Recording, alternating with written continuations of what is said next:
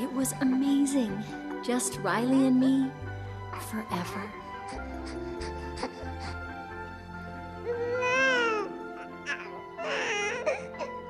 For 33 seconds.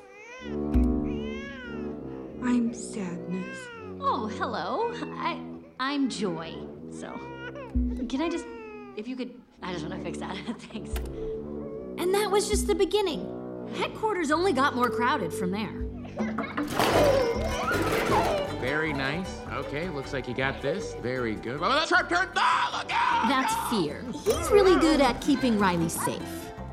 Easy, huh? Hi, back! Oh, we're good. We're good. Thank you. Thank you very much. And we're back.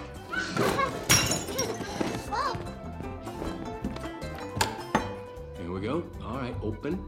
This looks new. Think it's safe? What is it?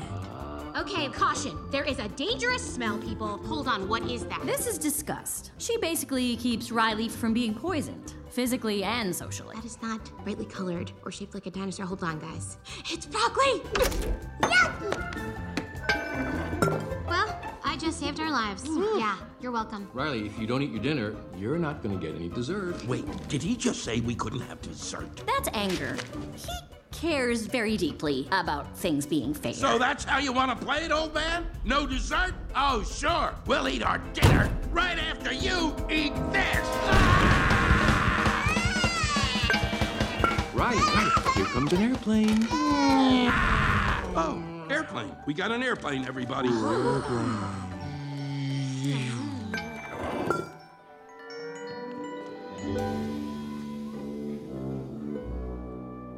And you've met Sadness. She...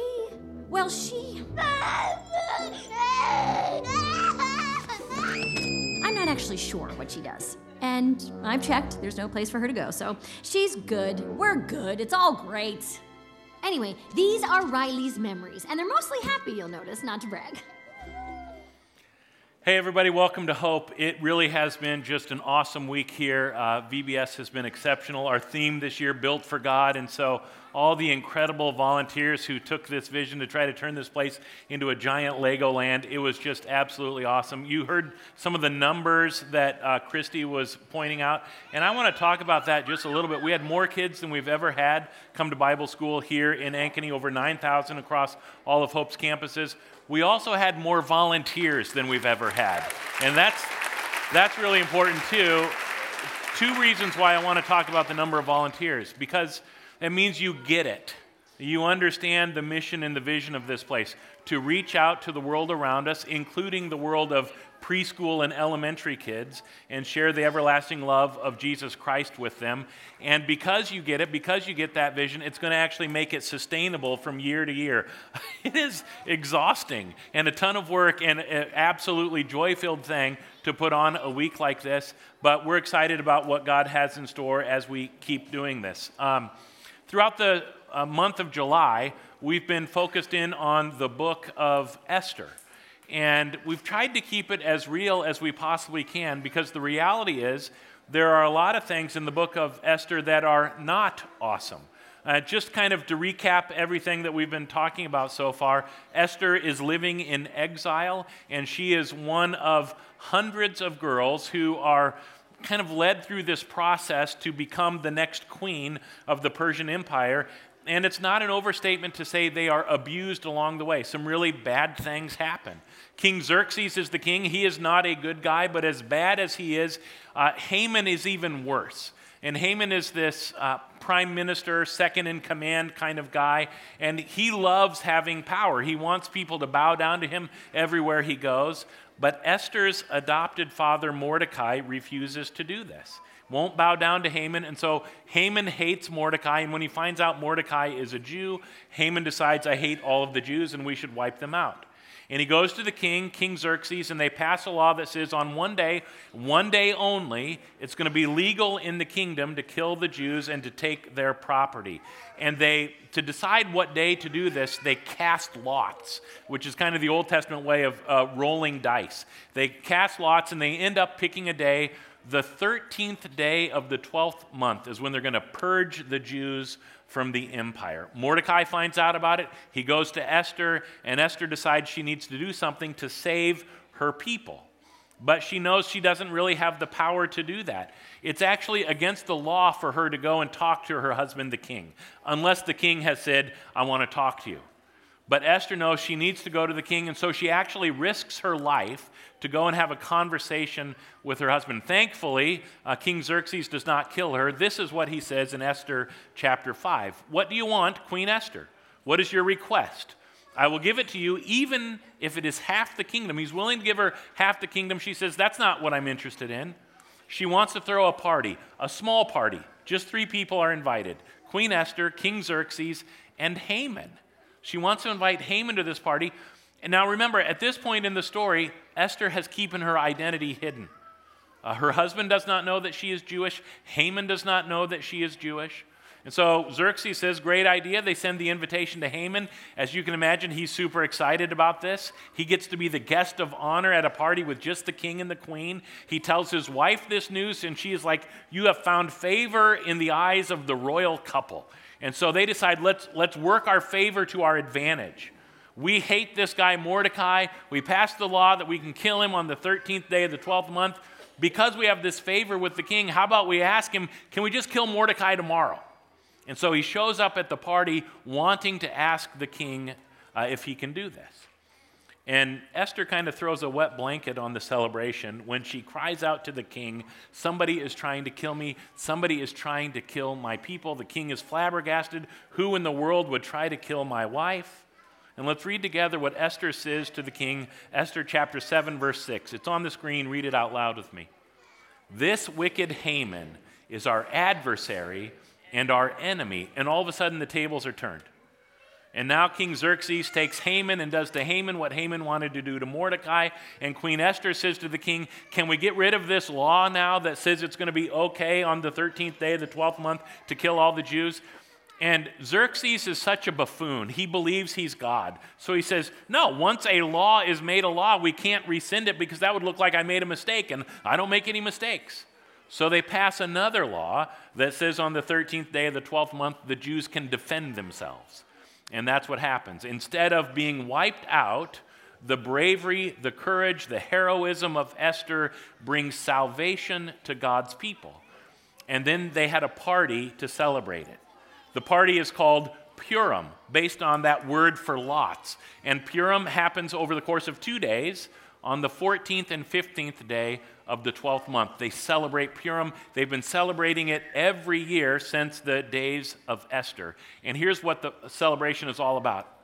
It commemorates a time when the Jews gained relief from their enemies, when their sorrow was turned into gladness and their mourning into joy.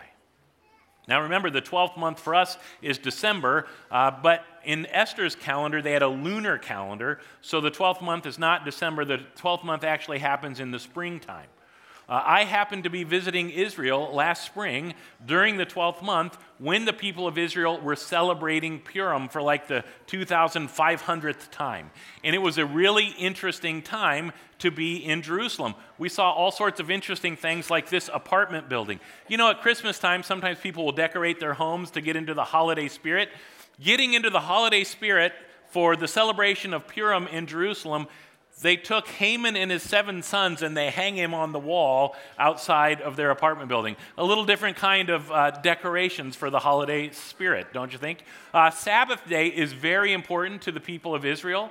And so the Sabbath that occurs during the celebration of Purim is really important. Hundreds of thousands of people are coming into the city of Jerusalem. And on Sabbath begins at sunset on Friday. So Friday afternoon, leading into the celebration of Purim, we went and we visited the old market in Jerusalem. Here's our tour guide, Stav, kind of explaining everything to us, where everything is, where our hotel is, because he's just dropping us off there and we have to walk back to the hotel. I've never seen streets crowded the way they were crowded in the old market of Jerusalem as people are getting everything they need to celebrate Purim. You just look at all the people. I mean, it was next to impossible to move through this crowd. And if you could look closely, you would see some people are wearing costumes. You see people wearing costumes in there. When we got away from that crowd, we saw people walking toward the market, and we saw costume after costume after costume. And you might wonder, what do costumes have to do with the story of Esther or the celebration of Purim? Well, it has everything to do with the reading of the Megillah. Megillah is just a fancy word. It's the Hebrew word that means scroll. So maybe you've heard about the Dead Sea Scrolls. The Bible was originally written down not in books, but in scrolls. And so the scroll of Esther is simply referred to as the Megillah, and part of the celebration of Purim every year is you gather together, often in your family, and you read through the Megillah. You read through the story of Esther from verse 1 to the very last verse.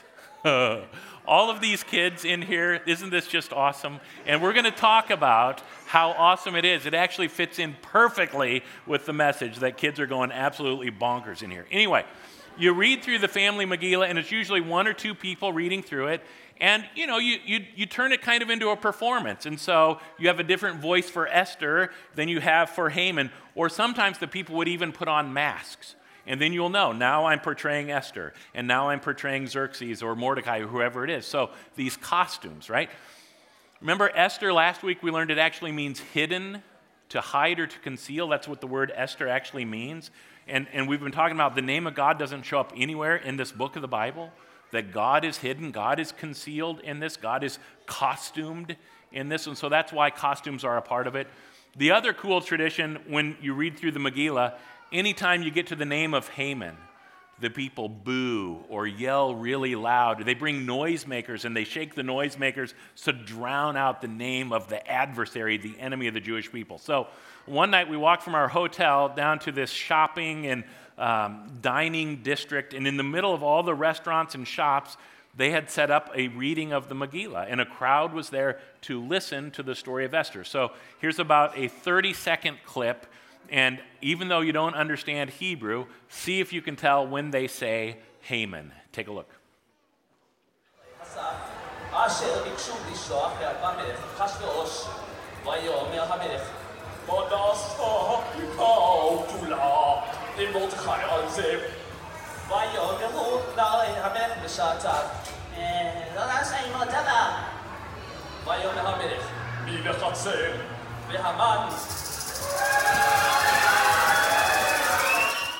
And it just went on like that. It doesn't actually take very long to read through the Megillah, but you already know that because you've been reading through it multiple times this month, haven't you? Anyway, it was really cool to be there for that particular time as they're celebrating this thing that they've celebrated for 2,500 years. At Hope, one of our sayings is, there's no party like a Jesus party. Let's all just say that together.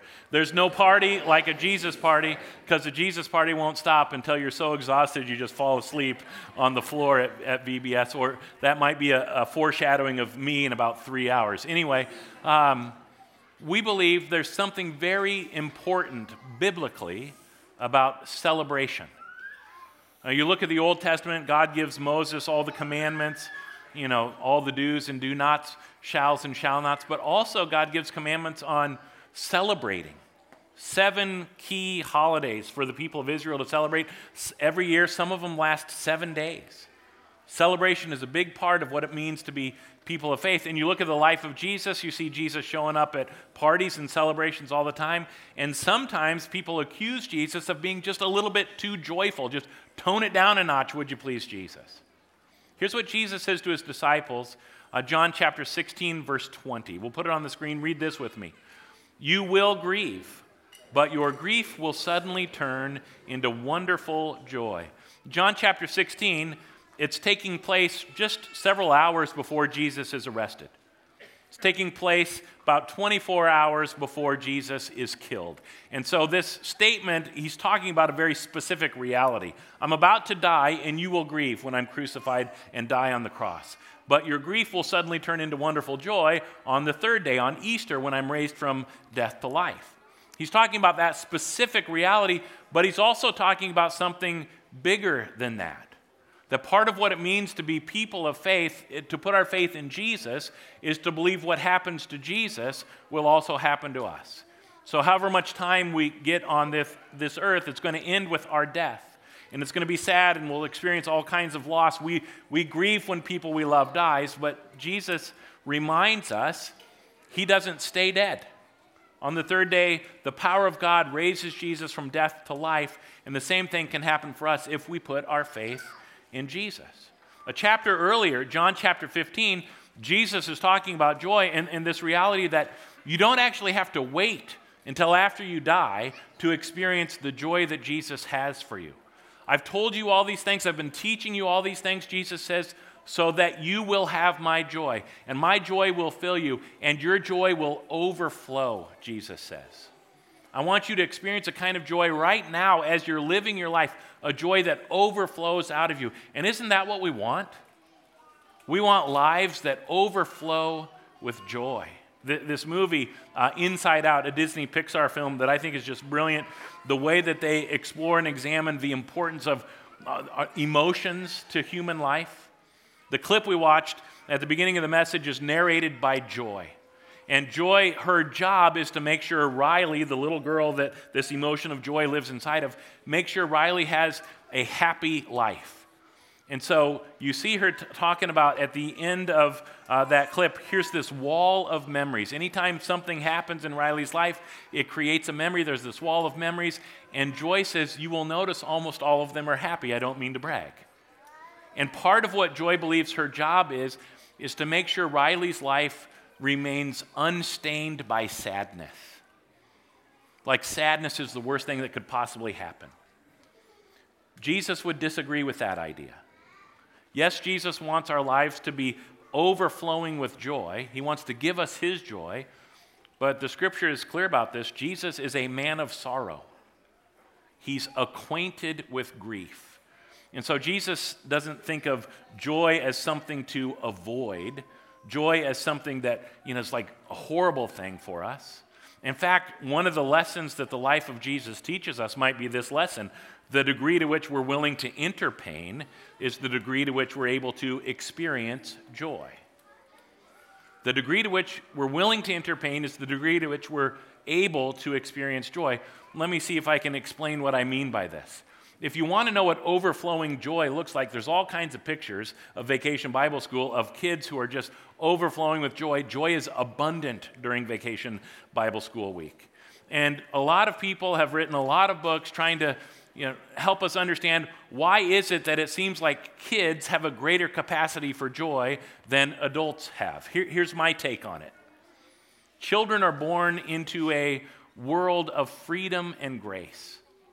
Freedom and grace, particularly as it relates to their emotions. When kids, they get to experience, they get to feel whatever it is they feel, and the littler they are, the cuter we think it is. And we just give them this permission, we give them this grace. Even if they're experiencing or feeling an emotion that we end up putting in the category of a bad emotion like fear or sadness, the littler kids are, we just allow them to be sad. We allow them to feel fear, and we comfort them in the midst of that. It plays out all week long at Vacation Bible School week. We've got our costumes on, our outfits on, and we're trying to greet the kids as they come in. We're standing at the door waving and wanting to give out high fives. Early in the week, the kids see us, and they're just kind of overwhelmed by everything, and they stay safely hidden behind the trusted adult who's bringing them in. They're like, stay away from that weird guy in the costume. By the end of the week, that changes.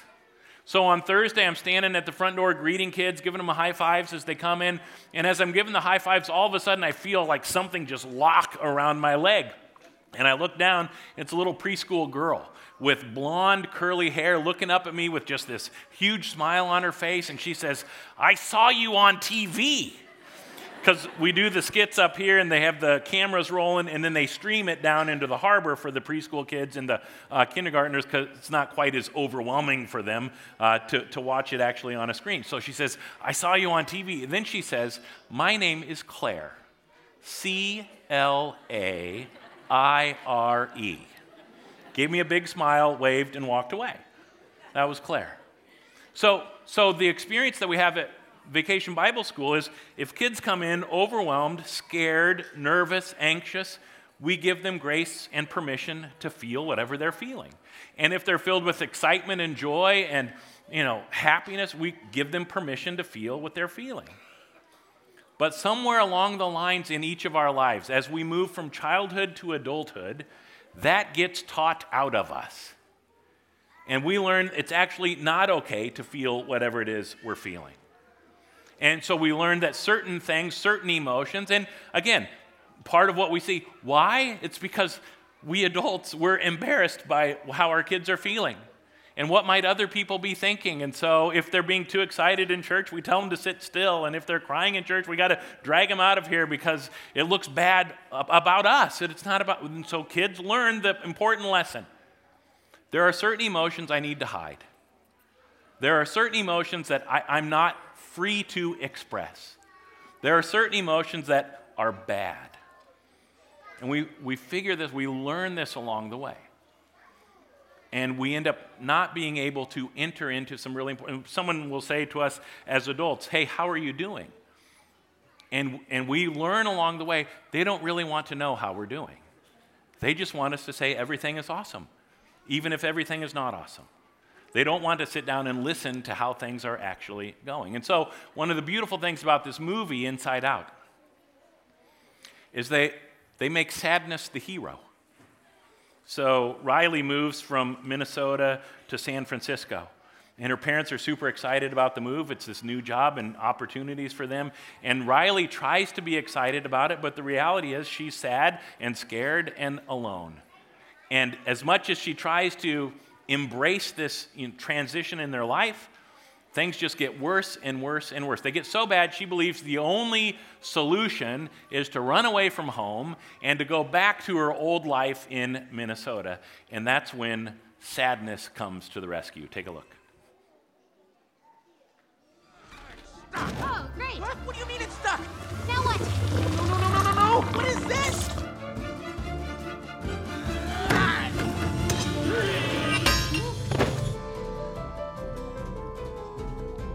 How do we stop it? I got it. Make her feel scared. That'll make her change her mind. Brilliant! I know it's brilliant. Do it. Nothing's working. What? Why isn't it working? Let me try. Hey, you broke it. Let me do it. Get out of here. Guys, we can't make Riley feel anything. What have we done? Hang on. Oh, I wish Joy was here.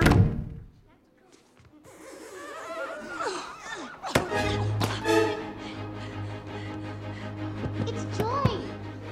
Stand back. That worked. Well, what would you do if you're so smart? I'd tell you, but you're too dumb to understand. What? Of course your tiny brain is confused. Guess I'll just have to dumb it down to your level. Sorry I don't speak moron as well as you, but let me try.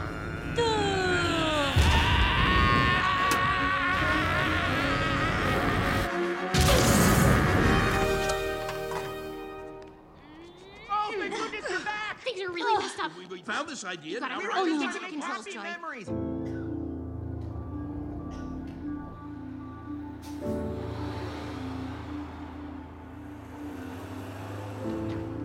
Joy, you gotta fix this. Get up there. Sadness, it's up to you. Me? Sadness? Sadness? I can't, Joy. Yes, you can. Riley needs you.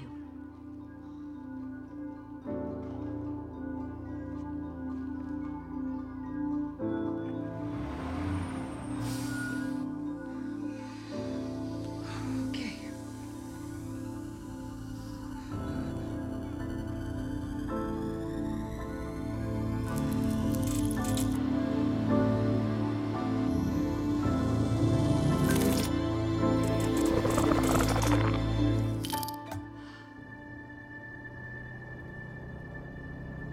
Wait, stop. I want to get off.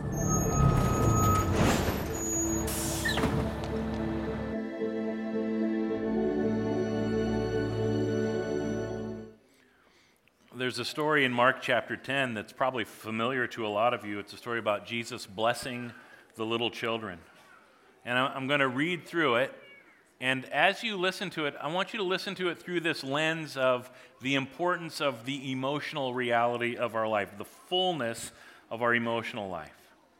One day, some parents brought their children to Jesus so he could touch and bless them, but the disciples scolded the parents for bothering him. When Jesus saw what was happening, he was angry with his disciples. And he said to them, "Let the children come to me, don't stop them, for the kingdom of God belongs to those who are like these children. I tell you the truth, anyone who doesn't receive the kingdom of God like a child will never enter it." Then he took the children in his arms, placed his hands on their heads, and blessed them. I tell you the truth, anyone who doesn't receive the kingdom of God like a child will never enter it. Here's a question for you. Would you say you are happier today than you've ever been in your life? Would you say you laugh more today than you've laughed at any other time in your life? Jesus says, "I want to put my joy in you, and I want to fill you up with my joy so much that it overflows." And the Greek word that Jesus uses there could be translated complete or perfect. I want to start this process in you, Jesus says, this process of being filled with joy, and I want to carry this process out into its completion until joy is perfected in you. And so part of what that means is the longer we follow after Jesus, the more joy-filled we should become. The longer we follow after Jesus, the more joy-filled we should become. I don't know about you. I don't think that's the reputation we have as Christians, as the church, as followers of Jesus Christ. There's a Twitter account I love to follow. It's called Church Curmudgeon. Here's what Church Curmudgeon tweeted out last week after worship. "Nobody goes to second service anymore. Too crowded." Like so many people are going to it, he says nobody goes anymore because it's too crowded. He's looking for something to complain about. How about you? Do you come to worship, or do you come to worship to look for something to complain about? Do you come to experience the joy, the fullness of life that God has for you? Or do you come to cross your arms and look around and point your fingers, and not just at worship, but just anywhere in life? I mean, that's the reputation that we have as followers of Jesus. We're the grumpy ones who love to whine and complain and blame. Nobody says, "Oh yeah, those Christians, they're the ones who are always overflowing with joy." But that's who Jesus wants us to be. That's who Jesus wants us to become. People whose lives are characterized by an abundance of joy. Jesus says, "I want you to receive the kingdom of God like a child." And there's a connection between receiving the kingdom of God like a child and our ability to be people marked with joy. Because somewhere along the lines, we learned that there are certain emotions it's not okay. There's a part of us that we have to cover up, that we have to hide, that we have to pretend away when there are things that hurt, when there are things that are not good. We have to kind of pretend like you just forget about that, ignore that, focus in on everything that's going great. We got Church Curmudgeon Twitter sites. I thought, well, probably there's also a Joy-Filled Christian Twitter account, right? So I typed in Joy-Filled Christian into the Twitter search bar, and here's what came up. The account doesn't exist. The account doesn't exist. And I think that tells us something important, that maybe it's time for us to rethink the way in which we are receiving the kingdom of God. How are you receiving the kingdom of God? If you've been a Christian for a while, perhaps you're familiar with the phrase, "God is good all the time." And if you're familiar with that phrase, maybe you know there's kind of an echo to it. And all the time, God is good. I want to be clear about this. I actually believe that this is true. God is good all of the time. There's never a time when God is anything but good. What I want to just kind of point out is I think the problem with a phrase like this, more often than not, when a Christian says God is good all the time, they say it as a way of avoiding pain. They say it as a way of pretending away whatever bad thing is happening in their life. Yeah, I got this really horrible diagnosis, but God is good all the time. Yeah, mom and dad are moving us somewhere, but God is good all the time. It's a way of pretending everything is awesome even when everything is not awesome. And the problem with that is it's those bad things, it's the pain, it's the suffering, it's the hardship of life where God can enter and heal. And so when we avoid it, when we pretend it away, part of what we're doing is we say we don't really need God. So think about this phrase I've been wanting us to think about through the course of this message. Next slide. The degree to which we are willing to enter pain is the degree to which we're able to experience joy. Think about this phrase in the context of the story of Esther. We see Esther and Mordecai and the Jewish people experiencing a lot of pain throughout the first 6, 7, 8 chapters of this story. If you were here for the first weekend of the message series, I got up front and at the beginning of my message, I said, listen, if you came to church today hoping for an uplifting message, sorry, you're not going to get it. Because in order for the celebration of Purim that happens at the end of the story, in order for that to be as joy-filled as it actually is, we have to enter in the pain and the suffering and the hardship of what happens at the beginning of the story. And the same is true for our lives. There's something about this idea that just rings true to me.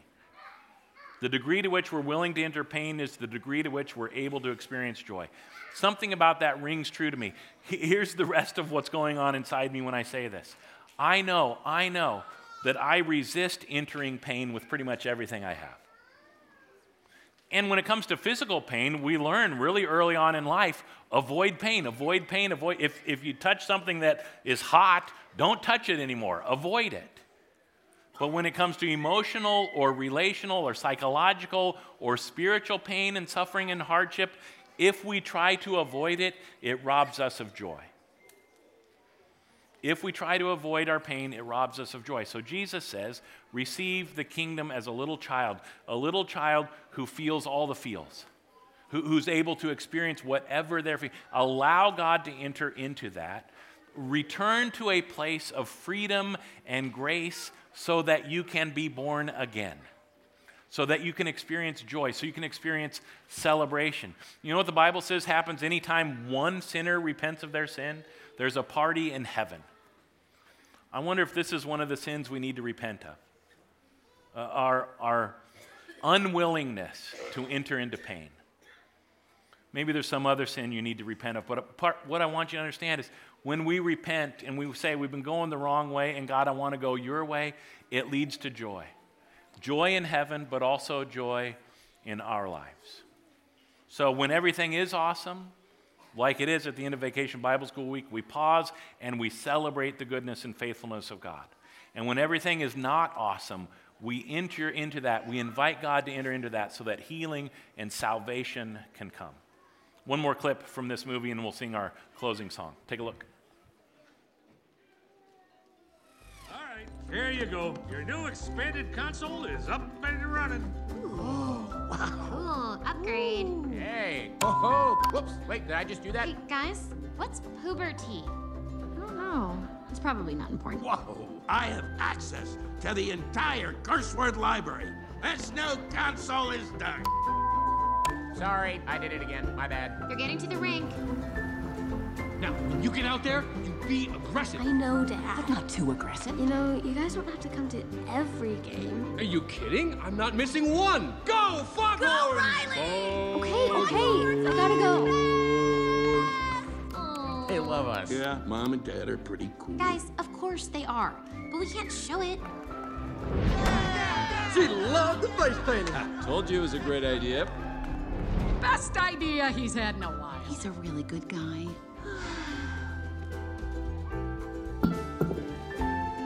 Just in case.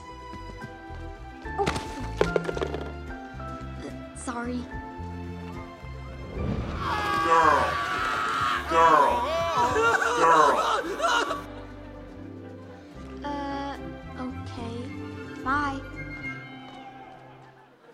Would you stand with me? Let's pray together. So, Lord, we do want to thank you for this week. We thank you for all the people we've met, all the lives that have been touched by you, your grace, your love, your joy, your spirit. And we pray that you would give us that spirit of joy and celebration, not just this day, but that you would build it into us so that everywhere we go, no matter who we are with or where we are, we could be people that people start looking at and going, they're the Christians. They're the ones who are overflowing with joy. We need your help for that, so we ask for it in Jesus' name. Amen. Let's sing together.